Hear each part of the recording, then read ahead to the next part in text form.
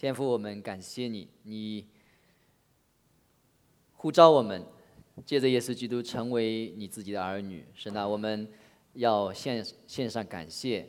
主要我们今天在你的家里面，我们都是弟兄姐妹啊，我们也一同的为着福音劳苦。求神借着今天的经文来帮助我们，知道怎么样在你的家里面互相的搭配来做神的工作。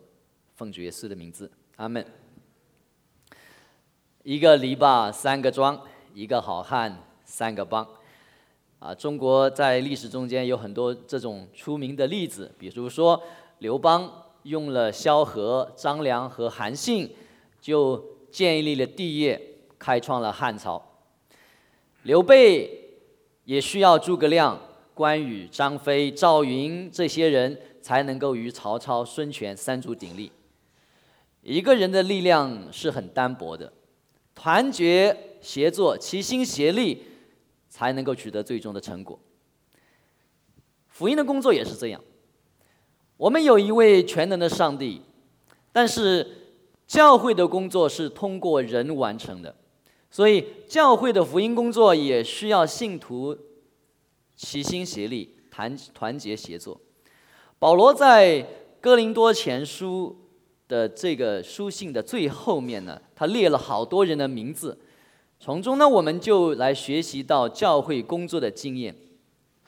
他一开始呢是讲了有一些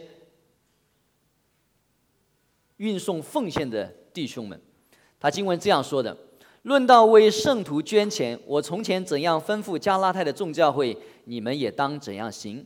每逢7日的第1日，个人要照自己的镜像抽出来留着，免得我来的时候献凑。即使我来到了，你们写信举荐随，我就打发他们，把你们的捐资送到耶路撒冷去。若我也该去，他们可以和我一同去。在这里面，保罗所谈到的是一种特别的奉献。这个奉献是为了耶路撒冷的教会的贫穷信徒收集的奉献，所以这个奉献不是说在哥林多的教会收集了以后用在哥林多教会，不是，它是在哥林多教会收集，然后呢送到耶路撒冷的教会。在加拉太书的第2章有一段经文，保罗就讲他自己的使命。保罗当时和在耶路撒冷教会的柱石，称为柱石的雅各、基法和约翰，这3个耶路撒冷教会的柱石和与他以及巴拿巴用右手行相交之礼，就是我们是这个同志伙伴，然后呢叫我们往外邦人那里去，他们往受割礼的人那里去。所以保罗、巴拿巴是往外邦人传福音，雅各、基法还有约翰，他们是在耶路撒冷的犹太人那里传福音。但是他们说有一个教会给保罗和巴拿巴的这个请求是什么？说只是愿意我们纪念穷人，所以你们要记得在耶路撒冷的教会有很多的穷人。然后保罗说这也是我热心去行的。所以耶路撒冷的教会的领袖给了保罗和巴拿巴一个任务，就是你们到外邦人传福音的时候，你们要从外邦的教会去收集奉献，来资助耶路撒冷教会的穷人。所以保罗在这里面所谈到的这个奉献，就是这样一种奉献。那这样的奉献他是怎么收集呢？他讲了说7日的第1日，也就是说在主日，在礼拜天的时候收。那么具体轮到了每个人他是怎么样奉献呢？保罗又说了，个人要照自己的镜像抽出来，就是你每个人照自己的经济情况、你的收入的情况，你自己的奉献。在这里面他没有说你要奉献多少，就是你自己照着你的收入的情况来奉献。然后第3呢，每个星期你抽出来以后呢，先存起来，存在哪里？应该是存在教会里面，不要等到保罗来了临时献凑，这是为了保证个人的奉献不至因为其他的原因被挪用了。所以这是保罗在这里的吩咐。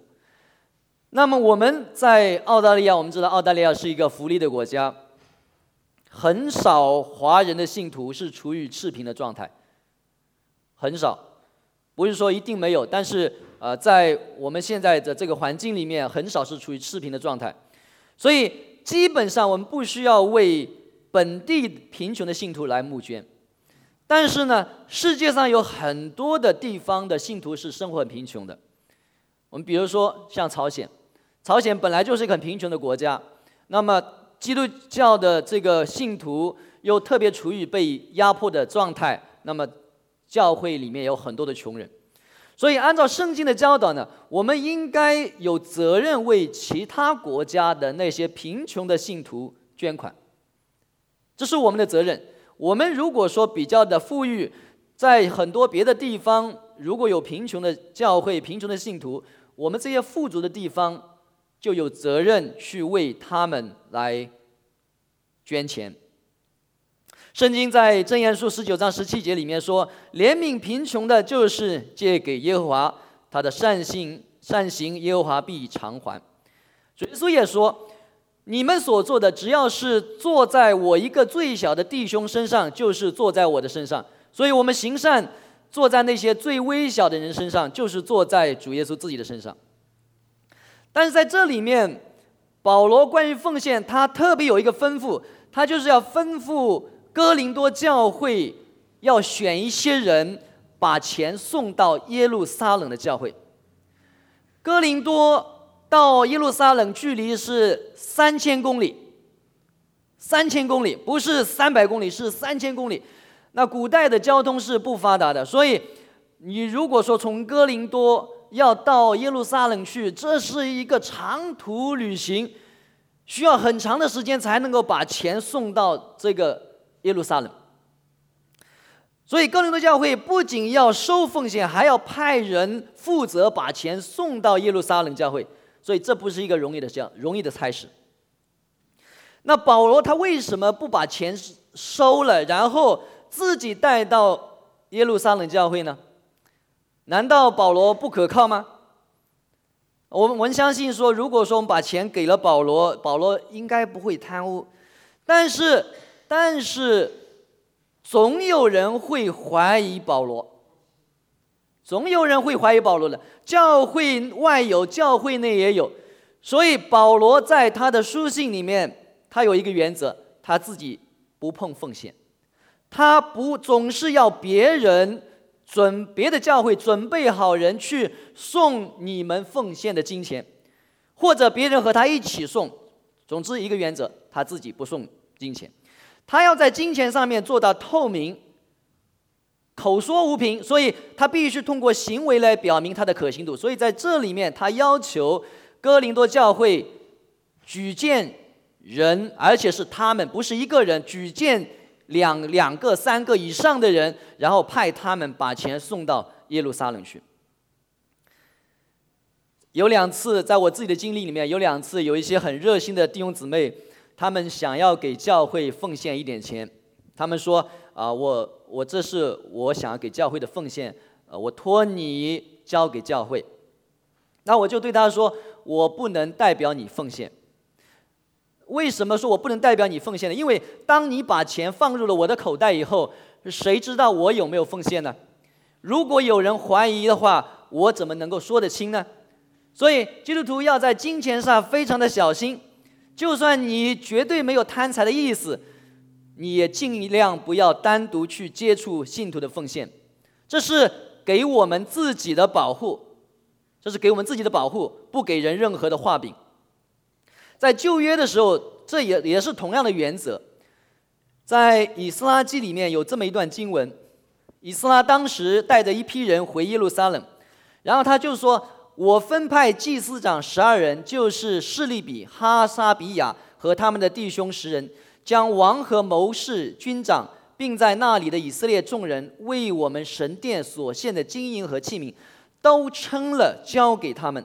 然后29节说，这个以斯拉对他们的吩咐，你们当警醒看守，直到你们在耶路撒冷耶和华殿的库内，在祭司长和利未族长并以色列的各族长面前过了秤。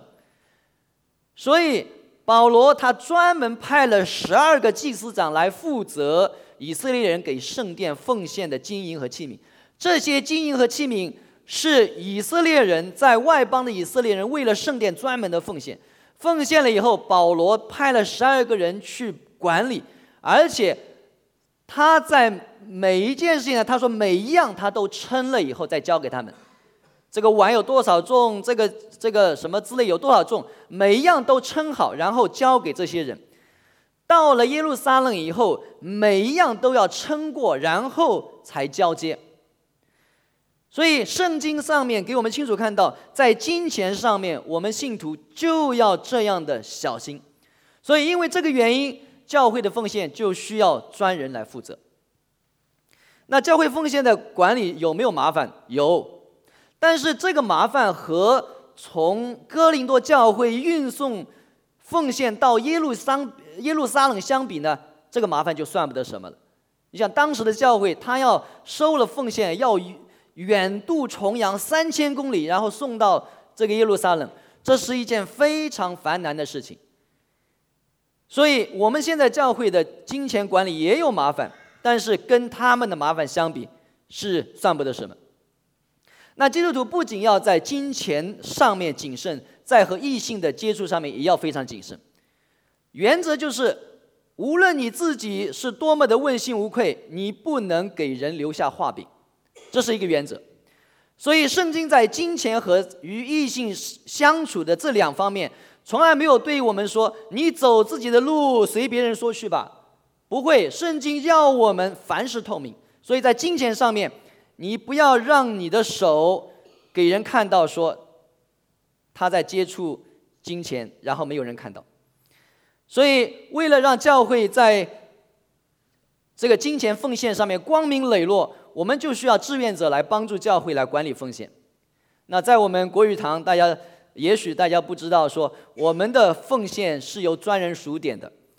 那陈永章弟兄还有 Grace 姐妹，他们每个星期当大家找茬的时候，他们就在那里数奉献。然后我们如果没有记错的话，朱晓松姊妹把他们收点好的奉献，然后存到银行里面。所以这都是由专人去管理的，他们的服事都是在幕后。为什么我们派2个人去数奉献？很简单，我们要保证整个过程是透明的。那么英文堂还有一些弟兄姊妹，他们要负责去管理整个教会的账户，所以我们都需要感谢他们。这些服事就是为了保证信徒的奉献在教会里面是透明的。那除了奉献的这个方面，保罗还讲了几个事情。他特别提到了一个需要鼓励的提摩太，以及另外一个主意坚定的亚波罗。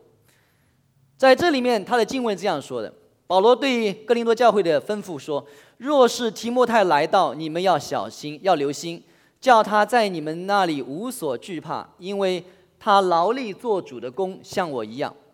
所以无论谁都不可藐视他，只要送他平安前行，叫他到我这里来，因我指望他和弟兄们同来。至于兄弟亚波罗，我再三的劝他同弟兄们到你们那里去，但这时他绝不愿意去，几时有了机会，他必去。在这里面，保罗对提摩太有很高的赞许。很简单的一句话，他说他劳力做主的工，像我一样。这是保罗对他的赞许。因为保罗视提摩太为他的同工，所以他对哥林多教会吩咐说，谁都不可以藐视他，谁都不可以藐视他。这是第11节的经文。第10节说，你们要留心，叫他在你们那里无所惧怕。提摩太是保罗的同工，跟保罗的关系就像父子一样。从保罗第2次的宣教旅程开始，提摩太就一直的跟随着保罗，直到保罗殉道。所以他们2个有很长的这个同工和战友的关系。保罗对于这个年轻的提摩太是爱护有加，在写给提摩太的书信里面也时常的鼓励他。比如说提摩太前书4章12节，保罗对他这样说：不可叫人小看你年轻，总要在言语、行为、爱心、信心、清洁上都做信徒的榜样。你不要轻忽所得的恩赐，就是从前借着预言在众长老按手的时候赐给你的。然后提摩太后书1章6节又这样说：为此我提醒你，求你将神借我按手所给你的恩赐如火挑旺起来，因为神赐给我们的不是胆怯的心，而是刚强、仁爱、谨守的心。你不要以给我们的主做见证为耻，也不要以我这为主被囚的为耻，总要按神的能力与我为福音同受苦难。在保罗的这个劝勉中间，我们似乎可以读到提摩太他是一个年轻的同工，他的身体不是很强壮，比较容易气馁胆怯，所以保罗要鼓励他说：我们神给我们的不是胆怯的心，是刚强、仁爱和谨守的心。所以因为保罗他不是很强壮，比较容易气馁，比较容易胆怯，所以保罗就鼓励他。在写给教会的书信里面，保罗也要教会好好的对待提摩太。我每个人的抗压能力、抗压的本领是不一样的，每个人都有足够的抗压潜力，我们有足够的抗压潜力，但是很多人的抗压潜力需要别人的帮助鼓励才能够发挥出来。在保罗给提摩太的书信里面，因为提摩太他是一个容易胆怯、容易气馁的一个人，所以保罗就鼓励他说：神给我们的是刚强、爱和谨守的心，要鼓励他。在教会里面，如果我们不帮助软弱的、胆怯的、容易气馁的人，反而是嘲笑他、打击他，那我们就是加速了他这个气馁，加速了他的这个胆怯，加速了他的没有用处。那我也想对弟兄姊妹说，传道人特别需要大家的鼓励，特别的需要。传道人是一个损耗特别快的职业。神学院毕业的学生中间，5年以后有50%的人离开他的服事岗位。5年，只需要5年就可以让一半的人离开他的服事岗位。90%的传道人不能传道直到退休。有没有？如果大家看医生的话，有没有说90%的医生他工作不会到最后退休的？不会。但是传道人这个职业呢，90%的人是不会工作直到退休的。那传道人基本上是很平凡的人，只有很少数的传道人有非常的才华，比如说像唐从容一样的，只有很少的人才有这样的才华。教会所以不能指望传道人什么都会的，因为事实上他不是什么都会。只有教会支持和鼓励他，传道人才能在他的岗位上坚持。当然我这么对你们说的话，我需要你们的支持和鼓励。在我们中间，除了我需要鼓励，我也觉得说，那欧雪华他负责音乐和诗班的侍奉，陆俊负责招待、早茶、清洁这很多方面的安排，他们也是特别需要鼓励的人。保罗对于教会关于提摩太的这个吩咐，要鼓励他、支持他，是对于我们教会所说的。有些人我们需要鼓励、安慰他。但是跟提摩太有一点不相同的就是亚波罗。亚波罗不同，亚波罗为什么不同？亚波罗他是一个个人才干和行动能力特别强的人。为什么这么说？我跟大家说，亚波罗他是一个犹太人，他生在北非的亚历山大，他是北非的亚历山大人，是一个很有口才的人，能够擅长讲解圣经。这个北非的亚历山大人亚波罗，他独自来到了哥林多，来到以弗所一开始，所以他从亚历山大单独的就来到了以弗所，然后到了以弗所以后，他勇敢的进了当地的这个教堂和当地人辩论，传讲耶稣的福音。所以可想而知，这个人是很能干的一个人。后来他在以弗所待了一段时间以后，他又自告奋勇的去哥林多帮助。他对这个以弗所教会的一些人说，我想要去哥林多。所以这是一个有能力有主见的人。在这里面，保罗希望他再去哥林多，他肯定在哥林多也遇到了一些麻烦，所以他就从哥林多退回来了，退到了以弗所。然后他到了以弗所以后呢，保罗就劝他，再三的劝他说请你再回去哥林多教会，帮助那里的信徒。但是在哥林多的时候，亚波罗他绝不愿意再去。在这种情况下面，保罗就尊重亚波罗的主见，所以保罗说：“我再三劝他，但是他这时绝不愿意再去。”好了，停在那里了。所以我们在教会里面也会有这样的弟兄姊妹，有才干，有能力，对神也有热心。当他们有自己的主见，关于说他们想要怎么样服侍的时候，这个时候我们作为教会或者兄弟姊妹，我们不能随便扣一个帽子在他头上，说骄傲自大。当然，有才干、有能力的这些信徒，他们对神也有热心，教会或者信徒可以向他们提出建议。但是如果他不愿意的时候，教会就不能勉强他听从，个人向神负责。所以提摩太是一种类型的信徒，是一种类型的这个工人；亚波罗是另外一种类型的工人，一种是软弱的，需要人扶持鼓励的；另外一种人是非常能干的，他有非常坚定的个人的主见。所以这是两种类型。所以在教会里面，如果说大家觉得说谁是哪一种类型，比方讲像我这样很像提摩太很软弱的，我就需要大家多多的鼓励我。最后面在这里，后来保罗又提到另外一种类型的这个圣徒，就是专心服事圣徒的司提反家。经文这样说：弟兄们，你们晓得司提反一家是亚该亚初结的果子，并且他们专以服事圣徒为念。我劝你们顺服这样的人，并一切同工同劳的人。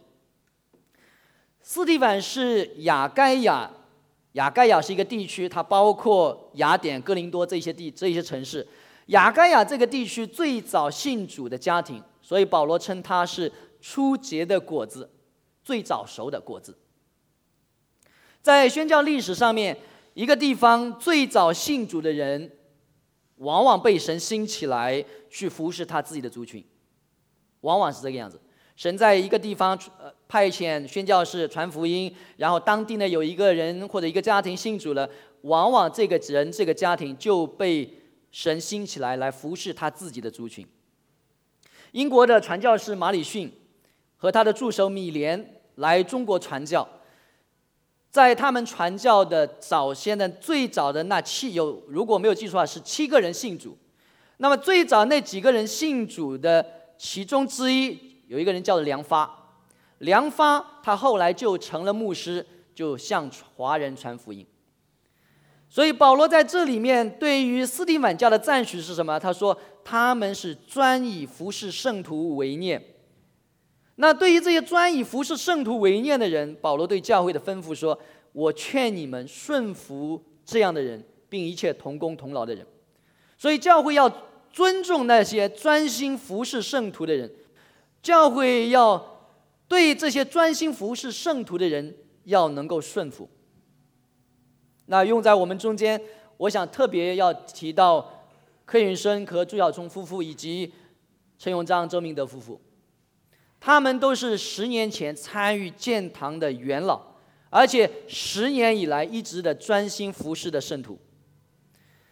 大家知道柯弟兄夫妇在教会的很多的方面都有服事，讲道、查经、诗班、总务、主日的单章的预备、打印、PPT， 对会众的关怀，很多的方面，只要是教会特别有需要的地方，基本上都能看到他们夫妇。他们是无偿的在服侍教会、服侍弟兄姊妹，所以保罗对我们说，对于这样的人应该得到尊重。当他们发表意见的时候，我们应该顺从。陈永章和周明德夫妇也是这样子，他们积极的参与诗班、参加小组、常青团契，关心弟兄姊妹，特别是他们对于老年弟兄姐妹的关心。在很多弟兄姐妹中间，他们讲话的分量是很重的。周老师很多时候讲话，大家都得听。那我为他们服侍要感谢神，他们如此的尽心服侍，应该得到我们弟兄姊妹的认可和尊重。我们应该顺服这样的人，因为这是保罗自己对我们的教导。保罗最后面还提到一类人，就是那些补足保罗需要的人，就补足保罗自己需要的弟兄们。他这样说：司提反和弗图拿都并雅该古到这里来，我很喜欢，因为你们待我有不及之处，他们补上了，他们叫我和你们心里都快活，这样的人你们务要敬重。保罗当时在以弗所传道，哥林多的教会里面有3个人，司提反、弗图拿都并雅该古，就到了以弗所去找保罗，随身带着钱物供应保罗的需要。这是他们3个人的私人奉献。为什么说是他们3个人的私人奉献呢？因为保罗在这里明确地告诉我们说，你们待我有不及之处。你们是什么？你们是谁？你们是哥林多教会。你们哥林多教会待我有不及之处，但是这3个人他们补上了，也就是这3个人从他们自家的口袋里面掏钱出来资助保罗这个传道人。保罗对他们的赞许说，他们叫我和你们都快活，心里都快活。所以他吩咐教会的人务要敬重这样的人。我从前的教会有一对夫妻，非常的慷慨。我去神学院读书的第1个学期的学费是他们赞助的。教会有其他需要的时候，他们可以一次性拿出几万块钱，然后很慷慨的支持福音工作的人。所以我看到他们夫妻的时候，我非常的敬重他们。在我们中间也有很慷慨奉献的弟兄姊妹。几年前我们举办过一次研读版圣经的讲座，我们从香港购买了将近20本的研读版圣经，这个钱是有一个弟兄奉献的。